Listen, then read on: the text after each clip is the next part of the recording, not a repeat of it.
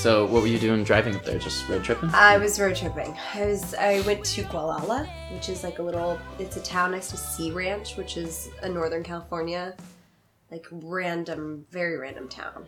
And it's so beautiful. It was like the prettiest. I drove to Big Sur and then went from Big Sur to Elk, California. Just all these like... Elk? Yeah. Like the animal? It's like Mendocino, it's what it's called. It's Mendocino / These all sound like familiar California names. Yeah, but no one knows. But they changed them a little bit? Yeah, exactly. Mendocinum. Mendocino.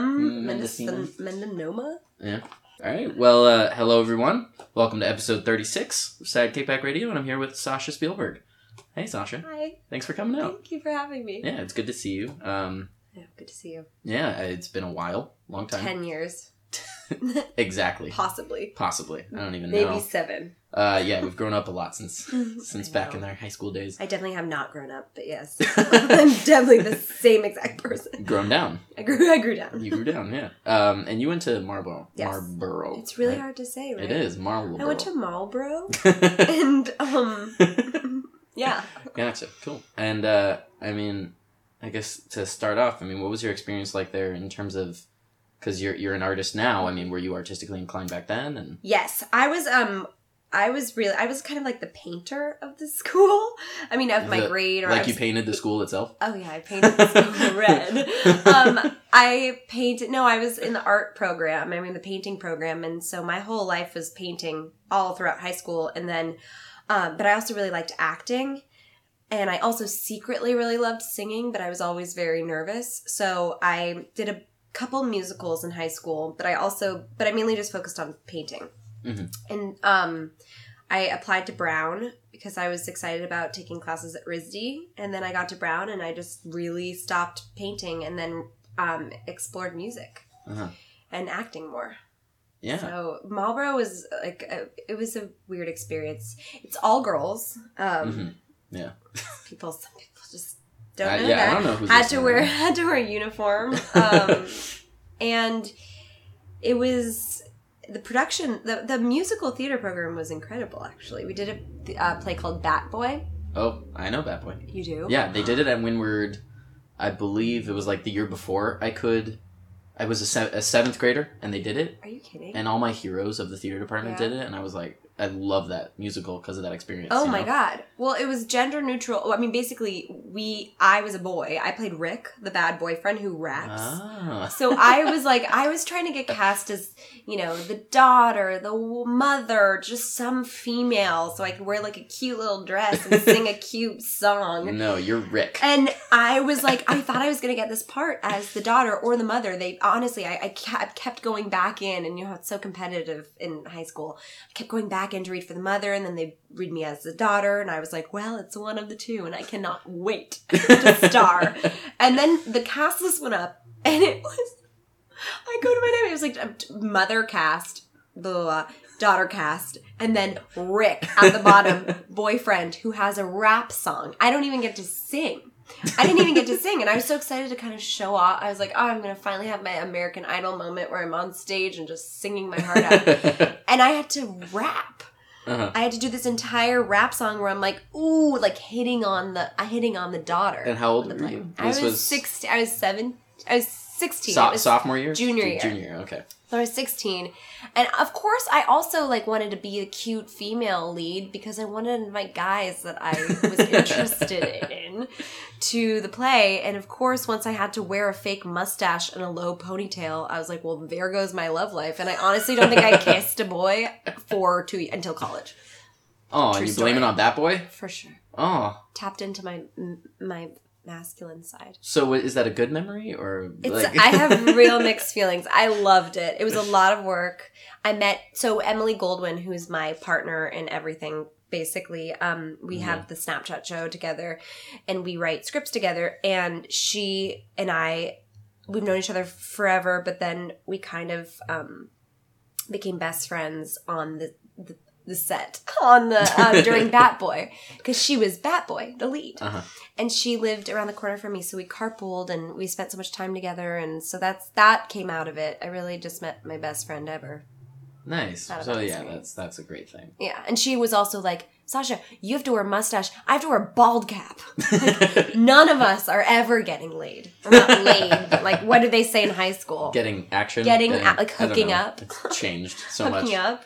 Kickbacks. Well, that's where the name of this comes from. Oh my god. Sort of. Yeah, exactly. I liked kickbacks. I mean, maybe you had a Kickbacks were different the experience. best. Yeah. There was always like someone smoking pot, and everyone was like, "Oh my god, oh no." Yeah. One of my favorite questions to ask is, and this will lead us into music for you, because that's obviously such an important, I'd say half of your life maybe.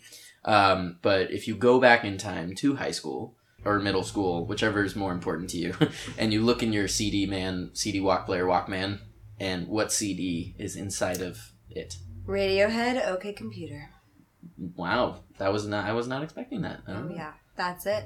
What That's were you it. expecting? Oh, and then Christina Aguilera stripped. No, I wasn't expecting that either. I don't know. I was like I'll Arctic. keep going. I was maybe gonna guess like Arctic Monkeys. No, or, wait, are you saying high school? We're saying like when we had CD. I don't know. It's like 7th, 8th grade. Okay, 7th, 8th grade, Radiohead. Maybe I should like- change the question to what popped up on your iPod first, or Okay, I don't know. fine. But that's so. No, I know. That's so now, and I want. I'll just tell you, 8th grade, 7th grade, 8th grade, I was obsessed with classic rock and Radiohead. So I was like Velvet Underground, Led Zeppelin, and Radiohead. And then 9th grade, I started listening to the Distillers and like Liz Phair, or like old Liz Phair, and Fiona Apple. And then I started getting into that. Yeah. And then 10th grade, I started getting into real indie music and like discovering, going on blogs like my old Kentucky blog was one that I used to go on when I was What is 15. that? It's just this, it would post so many indie bands. And I was listening to, I was going to like, Were you going to the whiskey? And I was Roxy going and- to Fonda and Troubadour, and I was going to see all these independent bands. And then junior year, I'm trying to think. I was always, I always have my staples, but Yeah. What are those? What are your staples? my staples are, I was oh gosh. It's so funny because I answer this question a lot, but each time I say the same thing, like Fleetwood Mac, and I say the same answer, but I kind of want to think outside the box because I really have a lot. I have a lot of others. Those are just the first that come to mind. Yeah. The Meters, like, oh God, what else did I listen to? What else are my staples? Joni Mitchell, Okay. Janis Joplin. I have so many. Mhm. So many. Well, it's okay. You don't have to list your entire. I'm going to iTunes list library. my entire library right now. But I guess what I'm going towards is this quote that I saw you say that like we're part of this generation that's like kind of on shuffle. Yes. And it's very much super different. And in terms of, your music group, Wardell, which we haven't really established yet, Yeah. you're one half of Wardell with your brother Theo. Mhm. In terms of where you create the music, it's like you're playing shuffle in a song. Is that how you would think of it? Or Oh, yeah. Like We play shuffle. We play shuffle song to song, but we also play shuffle, bridge to chorus. yeah, I would even say. exactly. Yeah. Yeah. Our songs just completely, they will almost, Theo has ADD. I think I have ADD, but I've never been diagnosed.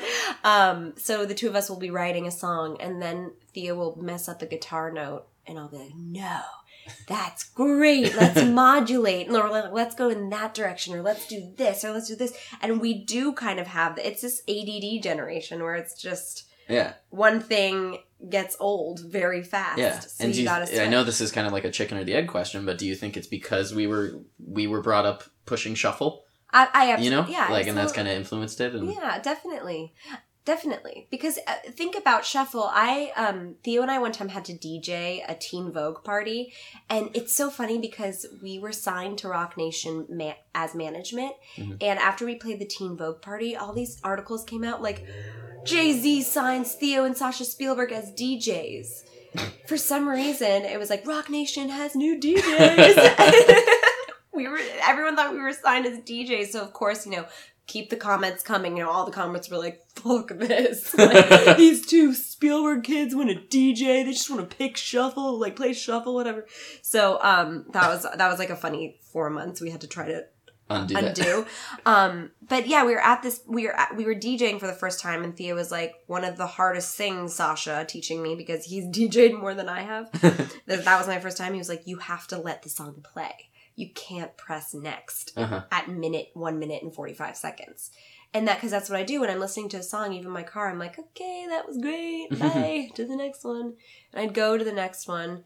And I have that problem where I just can't even finish just listening to a song sometimes. So Theo told me, you gotta just be patient and play the whole song. And so I think that kind of translates in our music in a way. Let it play kind of thing? No, Theo saying let it play and me saying let's switch. So then it's that kind of... Yeah, but it weirdly works out in a way because I'll say let's switch and then we'll just keep playing. Yeah. So that's why our songs kind of... So does seniority play into that as well? Yeah, it depends if one of us has eaten. So like if Theo has not had anything to eat, he's alpha and mean. And then if I'm tired, I'm mean. So it really depends on our mood. Wow, it depends on your food intake of that day. Oh yeah, big time. Interesting. You also mentioned in another interview this wall when you guys were growing up and you were playing in your own worlds, like you were on GarageBand doing your Fiona Apple type stuff and he was doing his guitar stuff. And then when you started writing together, you had to essentially communicate through this wall, like a physical wall because your rooms were separated, but also you kept this wall in between you where you would not meet. I think you said you wouldn't meet downstairs until you had something really good or something like that. Yeah, well, that kind of came later, but it started with Theo being downstairs and I was upstairs. We weren't sharing a wall at this time because he had just... So a floor. Yeah, let's do a floor. Floor and a ceiling. And he, I was 20 and he was 22. He just graduated college. And so it took 20 years, but he was like, hey, I have this guitar, I can't figure out this song. Can you please come down and like try to lay down a melody? And so we started playing these 4 chords and 4. Yeah. And no one's gonna fact check you on that. I know, they're like, it was 3. And he was like, what do you think? And I started humming and we wrote the chorus to Opossum. Mm-hmm. And then we wrote Opossum. We kept going. We wrote Opossum in like 2 hours, an hour and a half.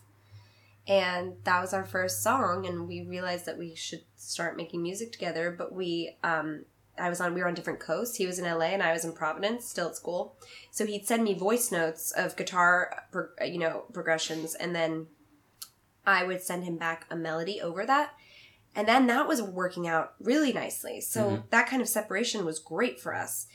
And then we kind of just got used to that. So we'd be in the same house, but I'd be upstairs sending him voice notes while he'd be on the piano or guitar downstairs sending me voice notes. And then we'd meet once we kind of had it. Yeah. So that separation works. Lately, we've been writing more together, kind of. So that, I just thought that was a really interesting metaphor of like, yeah, in terms of creating something with someone, having those boundaries, Definitely. Well, especially when they're your sibling. Yeah. You really need those boundaries. Definitely. It's not like someone that you just met and you're pursuing this. It's kind of like, okay, we gotta go to dinner now. And that's not separate dinners, that's family dinner. Yeah. And then so it's a lot. But it works. We have this language that is kind of this very sibling, centric kind of language. Yeah. So, in backing up a bit, you mentioned these comments that came out after you guys DJ'd that party and the whole swarm of public relations BS that you had to deal with. I mean, when you were growing up, obviously, you were kind of born into that in certain ways. I mean, I had Jack Quaid on the podcast. Do you know him? Yeah, I've known him since he was a little kid. Yeah. And he talked about it. I mean, what was it like growing up kind of around film sets and like and seeing stories published that are just like not true, and that was the most fun growing up on film sets or just, it was like our playground. It was like the best playground / Chuck E. Cheese party you could ever have. Like, instead of a moon bounce, there was like a T-Rex that you could just touch. And like, instead of, God, yeah, like a pit, like a foam pit, there was, a water pool with I don't know. There was it was really fun. Yeah. It was really, really fun. We weren't allowed to go to set, he would actually, our dad would usually film in the summer, so we were always on set then. But when he'd shoot during the school year, very strict, like you got to have your homework finished before you step onto set. And of course, my dad was shooting Catch Me If You Can, and I had the obviously biggest crush on Leonardo DiCaprio, and I was like, well, I'm finishing my homework every day. That's an interesting bit of motivation for a teenage girl. Oh, yeah. Oh, I was 11. It wasn't even teenage. Almost teenage. It was like prepubescent. And I was like, gaga for him. And my dad, I'd just be like, can I come to set today? Can I come to set today? He'd be like, have you finished your homework? And I was like, yeah, I finished it last week. Finished everything for the year. I'm yours. Please. So I really, I loved him. But that was really fun. But then in terms of publicity stuff, we were very... I feel like our parents did a good job of kind of... They didn't bring us to premieres, and we didn't do the red carpet thing. I was photographed at an event for a Disney collection that my older sister took me to. And they photographed me, and I didn't know what that meant, to be photographed at a party. And I was 15... or 16, and it was really awkward. I didn't know what to do with my arms. I was just kind of like a block, just like staring at the camera. And Perez Hilton posted it being like, Steven Spielberg's daughter, something, something, something. And his post wasn't mean. It was just he provided everyone with that photo, which will haunt me forever. And the comments, I, of course, read them because... I didn't know what was going to come of that. And all my friends were sending me the article. And all the comments were so mean and terrible and made me want to crawl into a hole and never see the light of day again. And it was very terrible to have that when you're 16. Yeah. It's especially when you're going through like, oh, I'm feeling awkward about my acne, or I'm feeling awkward about my hair is doing something kind of weird, and I haven't kissed a boy in a while. And like, that's the worst time for that to happen, because it just truly... It's painful. Mm-hmm. No one should have to go through that. So that's kind of the only bad experience I've had thus far. Yeah. And that was like 10 years ago. So thank God. But we deal with so many comments. Just being like nepotism, rules. Nepotism is a real thing. These kids are only getting the attention and these opportunities because of their dad and blah, blah, blah. And so, we get a lot of that. Yeah. Of course we do. Yeah. But we don't read the comments anymore. Yeah, it's kind of... I feel like we have reached a critical mass almost these last couple of years, where it's like there are so many comments to the point where it's like there's no even point in reading them. I know. Obviously, I don't get comments made about me, but I can't imagine if they were about me. But yeah, and it's especially if they're about your physical. A lot of them are physical, so they're ripping you apart when you're like, no, this is a picture that's just going along with my song, not a song going along with a picture. And so it's kind of, I don't know, it's weird. I don't read the comments anymore. I just don't. Well, I guess we'll get back to that in a second, because we can switch gears to your writing, which is like the other half of your life, which is being a writer for... I can't even say television, because literally can't even. I mean, what is that? It's like a new format of, an App-a-vision? I don't know. An app show. An app show. No one, it's so funny. And anyone over the age of 18 truly does not understand. When I try to explain Snapchat show to them, they just really don't get it.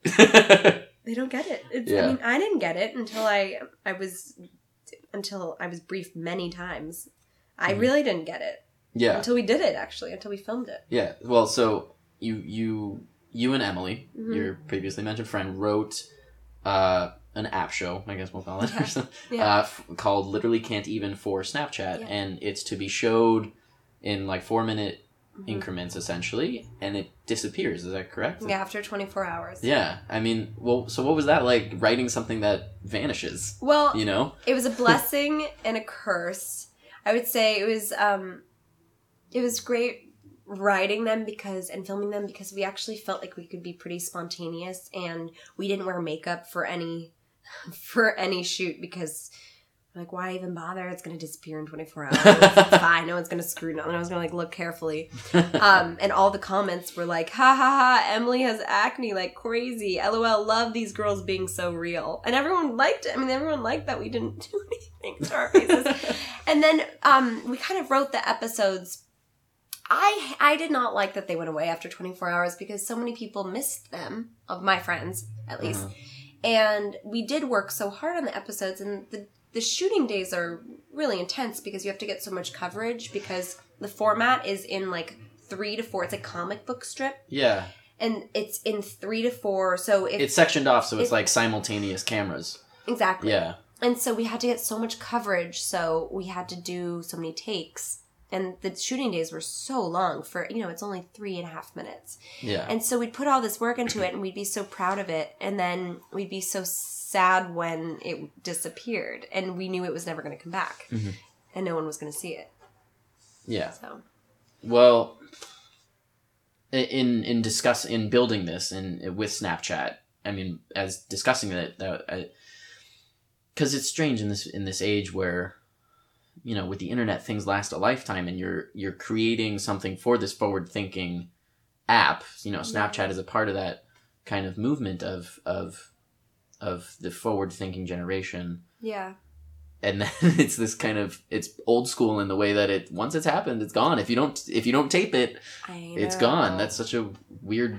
It's kind of my to bring it back to art. I was in a figure drawing class, and my teacher at the time, we had a live model, and they were like 4-hour classes, and I sketched something that I really loved, and he goes, "Okay, erase it." And I looked at him, and I was like, no, I'm going to go home and frame this and give it to my parents. And he was like, "No, that's the problem. Why are you attached to this? Just erase it. You're going to do another one, and then we'll be, it's like a clean slate." And it's very evolved thinking, and I was crying. I was like, I really don't want to erase this. I love it.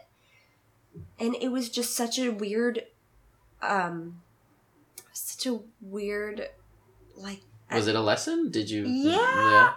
I mean, I can't believe it came back, in the form of Snapchat. But yeah, it was a lesson because you can't really, it becomes precious once it's out there and it's on the internet.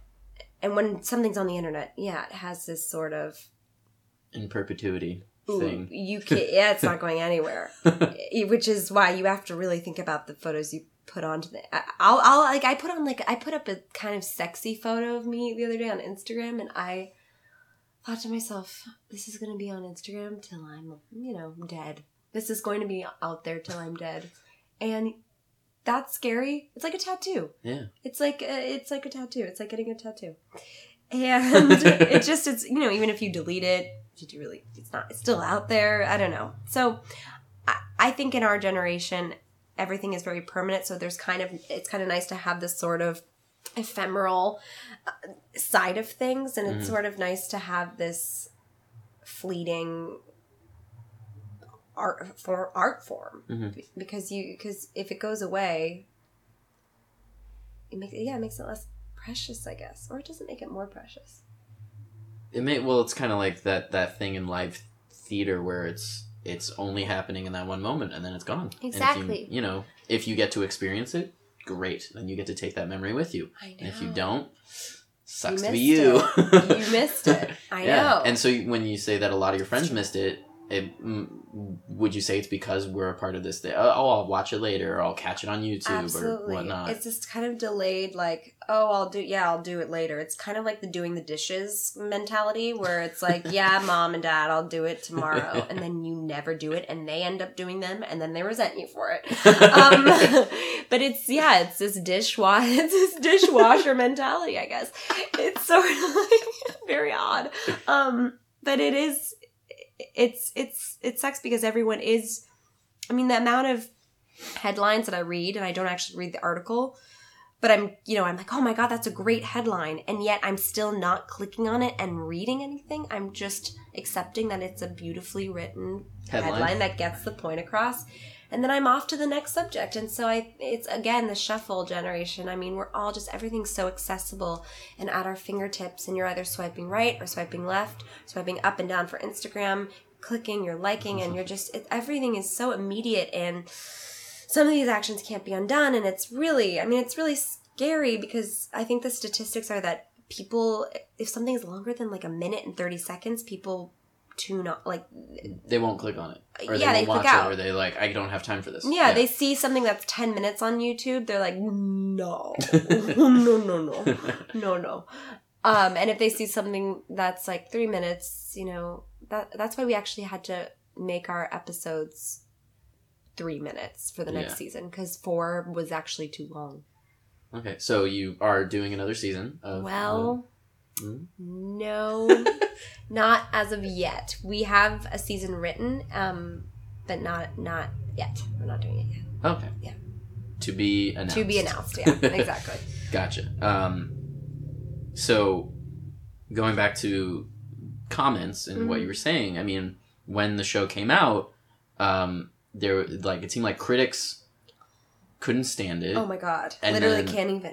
Literally can't even. Where's the response of the critics? Yeah, literally can't even. And then, but the people who seemed like it's designed for, you know, our generation, we keep using this phrase, and it's actually a note that I have because you mentioned it in an interview.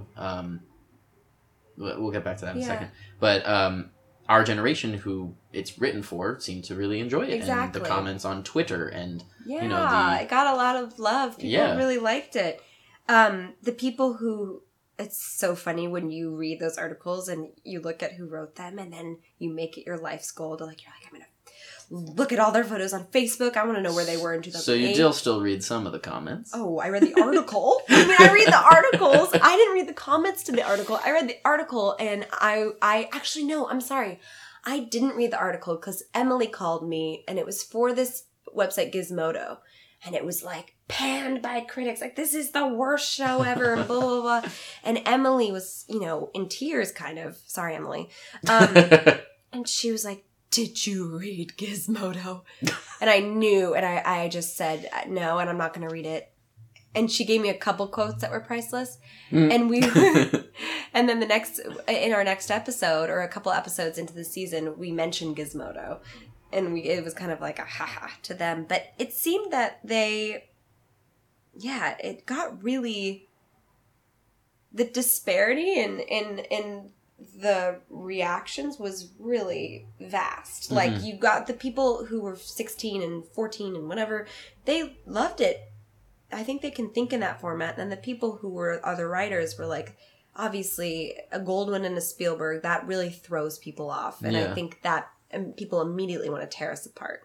That's just a natural, like, oh God, these girls only got this show because of this and because of that. And so they already hate it. They're going to hate it before they even watch it. Yeah. We thought. And then the people who kind of just, who aren't the writers of the articles, they just kind of just let it be what it was, and they really enjoyed it. So, I don't know.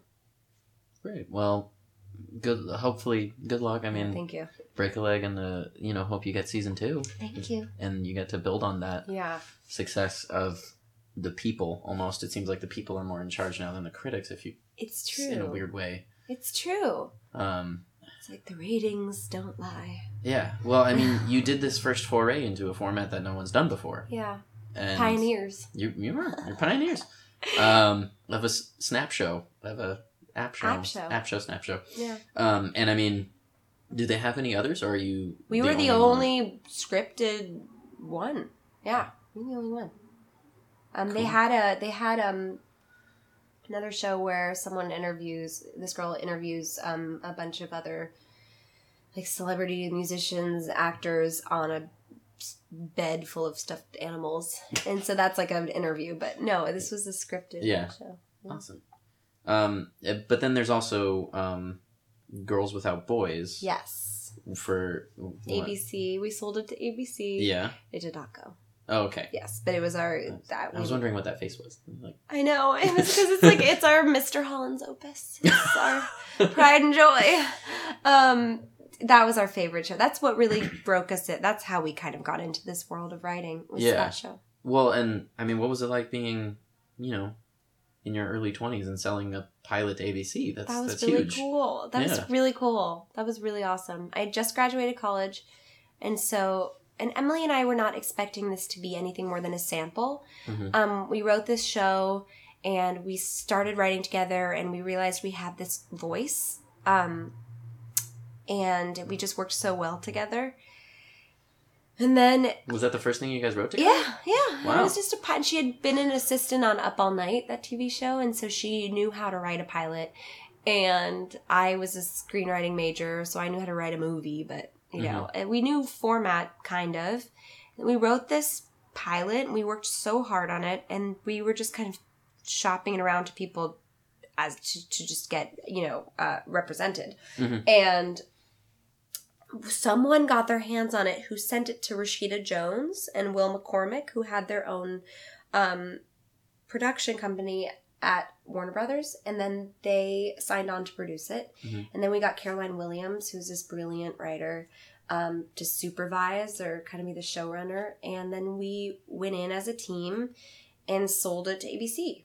And it was so exciting. We went through the whole process, like the notes process, and we worked with ABC, and it was just such a cool first job, kind of. Yeah, that's incredible first job. Yeah, it was awesome. It was really... And that's in 2013, which mm-hmm. is like... 2 years ago. But it's current. It's in this kind of age where it's getting just harder, I know. It's getting so hard. I mean... I know. In doing the research, I mean, your dad and George Lucas are talking about, it's hard for us to get movies into theaters. It's like, it's true. It's crazy. I know. It's because everything can be published on the internet, so everyone's like, I want to do a web series. Let's all do web series. And then with music, it's like, ooh, I have this cool song. I'm just going to release it on SoundCloud. And everyone's just putting their music onto the internet or all their shows. And all these shows, some of them are so good. And some of the music is so good. And I mean, it's really an exciting time for art. But it's also really daunting because back in the 70s I was watching the Harry Nilsson documentary. And it just sort of seemed like if you were talented, you just walked into a studio, played a song... or a label, and then they go, great, we'll sign you. And that's sort of it. But nowadays, you have to sift through endless amounts of, like, SoundCloud links and Hype Machine links and now it's through Vines. People mm-hmm. are getting signed to label through just, like, 6-second voice notes. Mm-hmm. And it's just a really daunting time, I think, for mm-hmm. music and art and movies. It's so hard to get anything made. Yeah. And you and Emily are working on a feature script. Yes. Yeah, and obviously that's a work in progress, so you don't know where that's going to go yet. No. But we're working with these two writers on it, and we're just kind of in the notes process. Gotcha. Which is quite something. So I guess we'll have to wait and see how that goes in terms of, trying to sell a script. Yeah. Or make it yourself. I mean, that it is kind of the age where if you don't sell it, you could be like, we can make it ourselves. Obviously for maybe less money, but yeah, of course. It's still totally possible because the platforms are so easy. Yeah. It's much more accessible through digital. Sadly, this movie requires like special effects and a big college campus, and so it's probably not going to be like Cloverfield. Uh-huh. We just make it like Cloverfield. Gotcha. That'd be awesome. Cloverfield, it's a great movie. Yeah. Great movie. Yeah.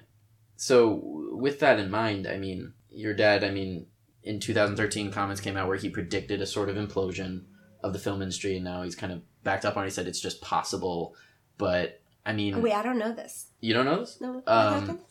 It was at the opening of a new media center at USC, I think, or something. Oh, uh-huh. With all these big budget movies being made, eventually, if 2 or 3 in a row fail, it could collapse the film industry, and people will be paying $50 to $100 for a ticket. It'll be like Broadway. It'll be a much more immersive experience. And then like a film like Lincoln would be like $7. Like there would be the separation of like huge budget and artsy films will be cheaper and cool quote, Dad. But I mean, so I guess it doesn't come up at all in terms of you're working on your own script for this film industry that's kind of on the verge of collapse almost. Yeah. And you have this insight into it that a lot of people don't. I mean, but it seems like it's not even a thing on your mind. I'm kind of, no, it wasn't. But no, it is a thing on my mind only when we did Snapchat. When we realized that Snapchat, that was hitting the people. I mean, that was hitting audiences, and we're writing this feature. And we're kind of like, well, oh God, what? That's the thing that's working. And then this big budget movie about whatever that, I wonder if that's gonna work. Why would anyone even go see a movie when you have 3 minutes? Like, who has time anymore? I mean, I'm very nervous about everything in the film world. Yeah. Just, I think we're not in the golden age of cinema, and like we're not in the 70s, and we're not. It's just very different. Yeah. I mean, now these Oculus. The virtual reality. Yeah, and these movies that are going to be made. I don't even know how to talk about it, but these movies that are going to be made where you walk into theater and you're wearing these Oculus glasses, goggles. I don't even know. Yeah, well, so that's part of the, I think, prediction. Yeah. You're paying $50. I mean, you're it's like 3D, and it's very immersive, and you like experience almost firsthand rather than just watching a screen. And so like that's kind of the direction we're heading with like Jurassic World making 1.5 billion. Insane. Worldwide. Yeah. But so you're getting at you worked on the Snapchat thing, and you see it's working, and then you're putting all this work into this feature script. We're putting like a night's worth of work into 5 pages of an episode we're going to shoot the next day, and then we're putting months of work into 120 pages, and the 5-page one wins. Yeah. And so does that make you take a step back on this feature script? No, we're kind of just like, I'm pretty much in denial, and I'm kind of like, we'll sell it, we'll go. I feel like that's kind of what you need, is this. You have to be a little delusional. I find that like delusional people are the happiest. Yeah. Yeah. If you don't see anything wrong with anything, ignorance is bliss. Yeah. Ignorance is so nice. You do need ignorance. Yeah, it's I'm half in denial, half kind of haunted by this idea. And wakes me up in the middle of the night that, this could not work out, and this could not work out. But this could work out, and would I be happy doing this? Just yeah. It's so funny because I was recently, my little sister filmed me jumping off a boat and landing on a like trampoline what are those, blow up toy thing, and then bouncing off. It was just a video in water. Into water. Okay. Yeah, it was really funny. It was unexpected. I didn't know I was going to fall on that thing, and then I fell off, and it was kind of perfectly captured in 6 seconds. She captured it on Vine. And recently, this was a year ago, and we thought it was the funniest video in the world. And recently, her boyfriend, who's a Viner, his name's Matt King, he revined it. I hate using these words, like revined and vined. But he revined it, and then it got like 4 million loops. And then on my Instagram, all I see is like all my friends are commenting, being like, "Oh my God, you're on Best Vines," which is an Instagram account which has like 6 million followers. So that was posted there. And then it just was posted everywhere on all these like best videos accounts. And like it was like America's Funniest Home Videos. It felt like that. And it's just a very simple video of me jumping off a boat and landing on a blow up toy and being catapulted into the water. And it's really funny, very slapstick.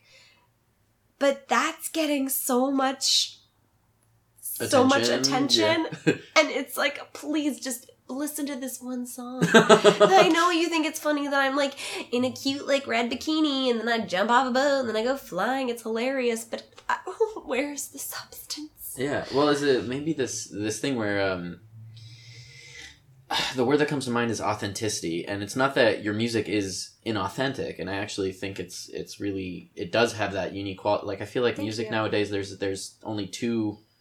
When I listen to something new, there's only 2 camps. It's either bullshit or authentic. And I'm not to bullshit you. I honestly think that your music falls into that authentic camp. Thank you. And otherwise I wouldn't have had you on. That would have been awkward. So like, I love it. No, so I think is that maybe what it is that a Vine video is clearly authentic because it's like you can't manufacture that fall into the water. Right. But that was perfectly timed 6 seconds of just really broad comedy. Right. Yeah. And that's why America's Funniest Home Videos was awesome and will probably be awesome forever. Yeah, of course. But your music, when you come to people and say, listen to my song, instantly they go, there's a possibility that this is inauthentic, or there's a possibility that you manufactured something. Is that maybe what it is? Maybe. I haven't really thought of it like that. I think it's more just that I feel like we're making music that doesn't really fall into the electronic world, which is really kind of prevalent these days. And then I find it doesn't really fall into the just kind of alternative folk or just the Ed Sheeran world. I mean, I don't know. It just doesn't really. We write really weird songs. Yeah. I think I love what we write, but they're definitely authentic. But they also feel experimental and but they're weirdly not experimental enough to be cool. But they're also not broad enough to be like a radio hit. And so we're kind of on this seesaw where we're just. Where like a Vine video, I mean, you can't really compare it to a Vine video, but yeah, like that video is like a Bruno Mars song. But I don't want to have a Bruno Mars song. I want like a cool beach house, like Stevie Nicks meets Fiona Allen. I want like, I don't know what I'm saying right now, but it's just, I mean, I'm comparing a Vine to our music. But it's just what gets people's reaction. That's a valid comparison, though, because that's what the people want is. I you'll meet a lot of people who say I don't care what anyone thinks, and that's kind of dumb. I think it's perfectly okay to admit I of course care what people think. Oh, I definitely care. If I make a movie, I want them to enjoy it. Yes, of course, because then you'll feel a little. It's just you'll feel empty, kind of, if you don't get the reaction you want. And weirdly, it translates to Instagram, where I have to I'm like, should I post this? And then I'm thinking about whether or not I should post something. I'm spending like 5 minutes being like, I don't know, and then I post it, and then it doesn't get the likes that I expected it to get, and then I just have to take a step back and be like, oh my god, I need to move to outer space. This is insane. I can't be this person, but.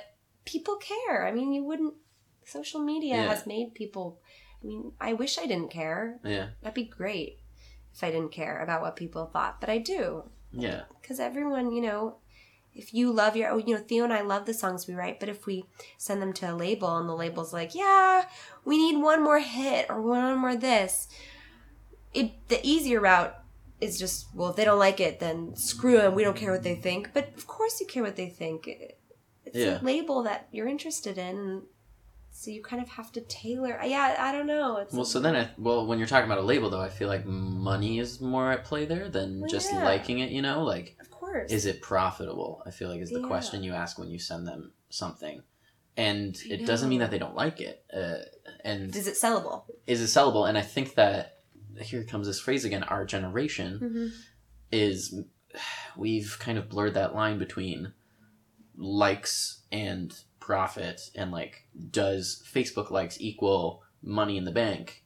And and I don't think we know the answer yet, and I think people think like yes mean profit, likes mean profit, and I know that number. I know that followers mean it's literally starting to mean profit, because people are they see, oh, you have 100,000 followers here, will you placement, and will you just put like this EOS chapstick in the foreground, or just it's all product placement, and so it does mean money.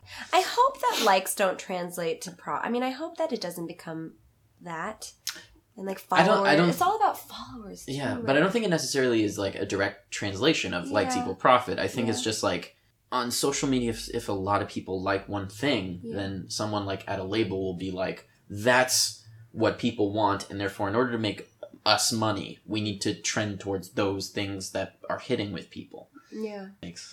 That's why TV is where the artistic, that's where you can be artistic. Cable, Amazon, Netflix, HBO, I mean, that's where you can have Showtime, and like you can have these mini series, and you can have such beautifully written and acted in and dialogue heavy without explosions mm-hmm.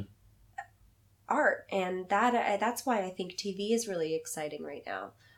That's why Emily and I are always trying to write TV, because we're like, you know what, that's where we can just take...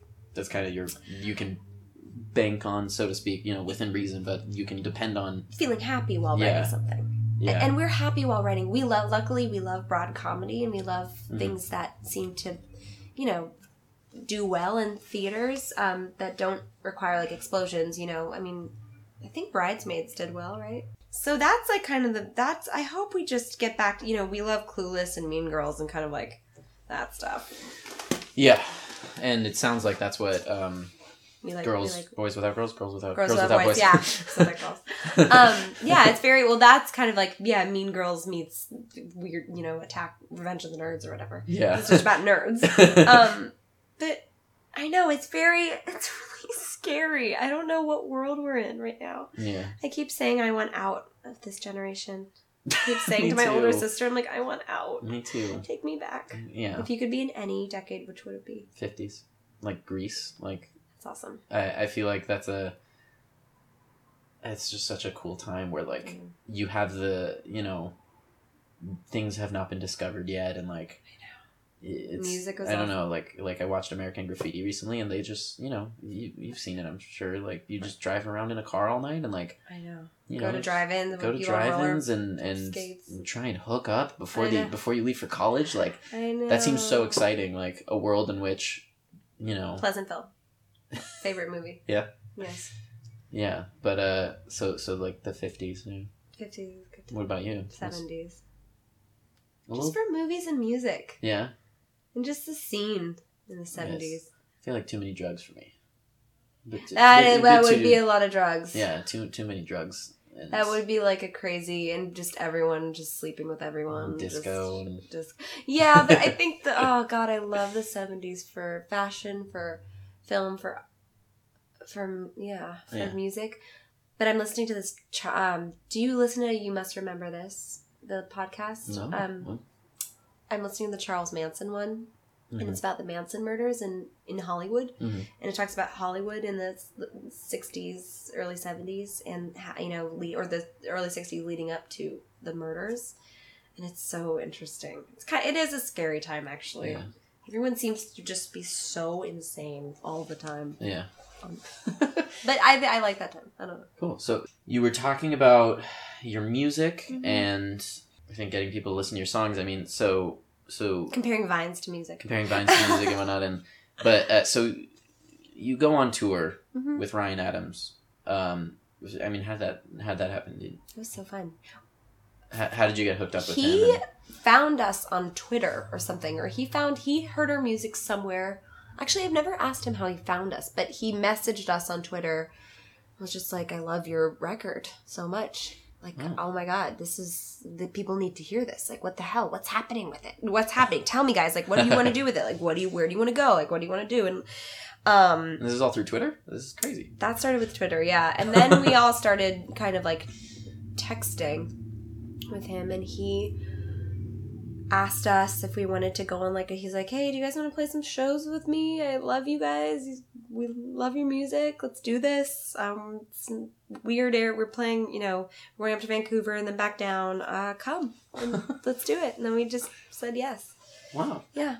And so at those shows, I mean, what I think, I can't remember what we said previously that led me to this, but what kind of audiences were you seeing coming to you? Because obviously when you're an opening act, you're going to get some people come just to see him, obviously, that's always just the case, but what kind of people were coming in and like being into your music? It was usually, we found that it was a little tough on that tour because everyone, it was seated theaters, so everyone was sitting, and our music, we really kind of draw energy from the dancing crowd, so we went on this tour with Milo Green right before, and that was just smaller venues, but everyone was so pumped, and our music was not so dissimilar. I mean, we kind of had similar vibes on stage, and so everyone was really young and so excited to be there, and I feel like we played a lot of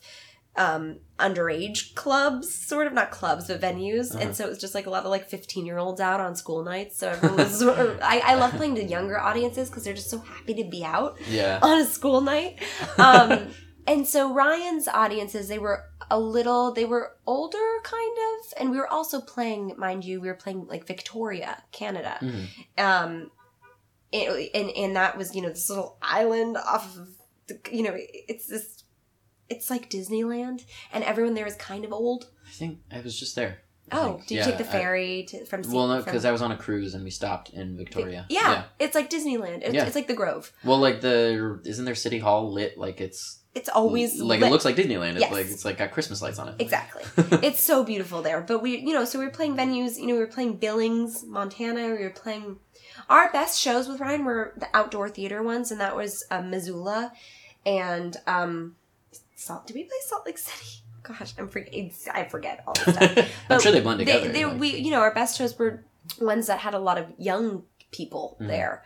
And I think young people love Ryan's music, but we were just playing areas where it was older audiences. And I think a lot of the audience members didn't really know what to do when we came on, because I'm very expressive on stage and I like to dance because I'm not playing an instrument and I'm focusing on, my voice. Yeah. And so it's a really interesting experience, I think. And Theo's kind of just doing his guitar thing, and our keyboard player is jamming, and the drummer's jamming, and we're all having so much fun. And Ryan does the same thing, but Ryan also is so good at commanding an audience and kind of talking to everyone and making jokes on stage. And it's like a stand-up act with a really good music. Yeah, those are the best. Oh, he's so funny, and he's so good live. Yeah. So, and he's sitting down for some of it, and his songs, some of them are so beautiful and they require just guitar and vocals, and that's it. Whereas our songs are very full band. Yeah. So it was different. But I mean, I think the audiences liked us. The audiences really liked us when Ryan would introduce us. So when Ryan would go on stage and be like, guys, I love this band. They're like Tears for Fears if they were set in Avatar. And so he would say these things, and he'd kind of just give everyone a warning, like, this music is weird. Enjoy. Yeah. And that would get us a really good reaction.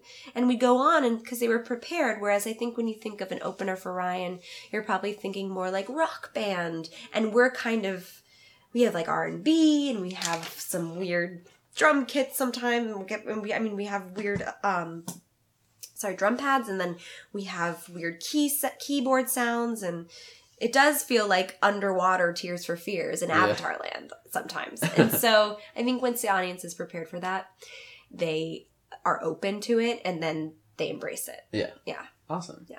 Do you know the band Guster? Yes. From a while ago? From so long ago? What do you mean a while ago? Like from when we were like 13, 14? I don't...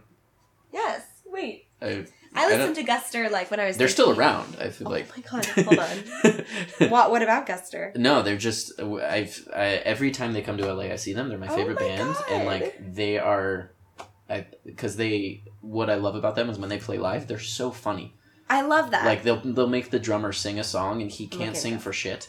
So like it's that's what Ryan does. He like hilarious. He like picks on the drummer, and then he plays pranks on the keyboardist. And he's really funny. One day he was like, for their encore, they were like, we're gonna close the curtain, and when it opens up, we're gonna have Scooter out here with some puppies. And Scooter's like a stagehand, and they literally did that. Like, like they close the curtain, and it comes up, and this stagehand is just like handling these puppies. That's what we love to do. We love to be funny, but we only have 30 minutes to be funny, so we have to be funny in like 10 seconds between songs, because we have to get the songs out. Like a snap show. But we also, it's like a snap show. Everyone's swiping left. Yeah.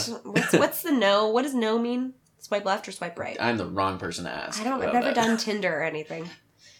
You don't need to. You can skip it. I think it'd be so fun, though. I think it'd be so fun to be on Tinder and just like see all the personalities, and the conversations would be so funny. My experience, I discovered this disorder that a lot of people have that I call ZPD, which is zero personality disorder. And yeah. It's funny. Yeah. It's real. Or I maybe am just a magnet for that on Tinder. I don't know. It's a real thing. No, it happens. Oh, it happens. Yeah. I love that you love Guster. Why? Because I only know like 2 songs, I think, from Guster. Uh-huh. But would it be Amsterdam and Like Homecoming King? No. Oh, which ones? I'm curious. God, I have to look at my thing. You can look at your thing. I'll look at my thing. I'm going to look at my thing. There's one that's so good. Okay, well, I'm going to look at my computer and then I'll tell you. Yeah, text me later. Yeah. Now that you have my number. Your green iMessage number. Comes up green. I don't affiliate myself. My next phone will be an iPhone. And it's just to shut all my friends up that are like, you need to get an iPhone. It's so funny. I saw that it was green. I was waiting for it to turn blue. Because I was like, oh, bad service. Sorry. Then I was obviously like, oh, wrong number. It's definitely like an old guy with like a Nokia flip phone. My old phone is a Nokia. It's right over there in the corner. I want to go back to a flip phone. I hate everything. I hate social media. Said the girl who wrote a show for phone. I know. It makes me want to just throw it off a building. Isn't that interesting? Those two things, the like writing for a generation that you literally like, I want to write something else. I know. I want to like lock myself up in a cabin in the woods and write this like really cool horror film or like crazy novel that's insane, or write a play and just not go on my phone. And then half of me is just like, iced tea and checking Instagram and like Facebook, and it's like, hi mom and dad, what's for dinner, let's do it. Like, it's just, there's a part, I'm so split between two sides. I think we'll figure it out though. I think we will too. Eventually. Maybe in like 20 years. Great, I have faith in us. I feel like our generation, no one's gonna have kids. Everyone's just going to be on their phones and be like, oh no, I'm 50. Like, I forgot to have kids. I'm in menopause. Yeah, they're like, no. That's what they didn't cover in Children of Men. I know, it's so true. It's so true. We're all just going to be like, oh no. Oh, wait, I forgot to find a mate. Wait a minute. Can we adopt still? It's going to be crazy. That's awesome. Great movie idea. Yeah. Well, I think that's basically everything. I mean, just, is there anything else that you want to plug, or like anything you're working on that? We're in serious writing mode, demo mode. We're writing the songs. Any other shows that we should watch out for? Or? Maybe a show in February, but no, nothing yet. We're just writing like crazy. So we'll hopefully be recording in January. Mm-hmm. And then that's kind of it. Just writing mode. Awesome. Yeah.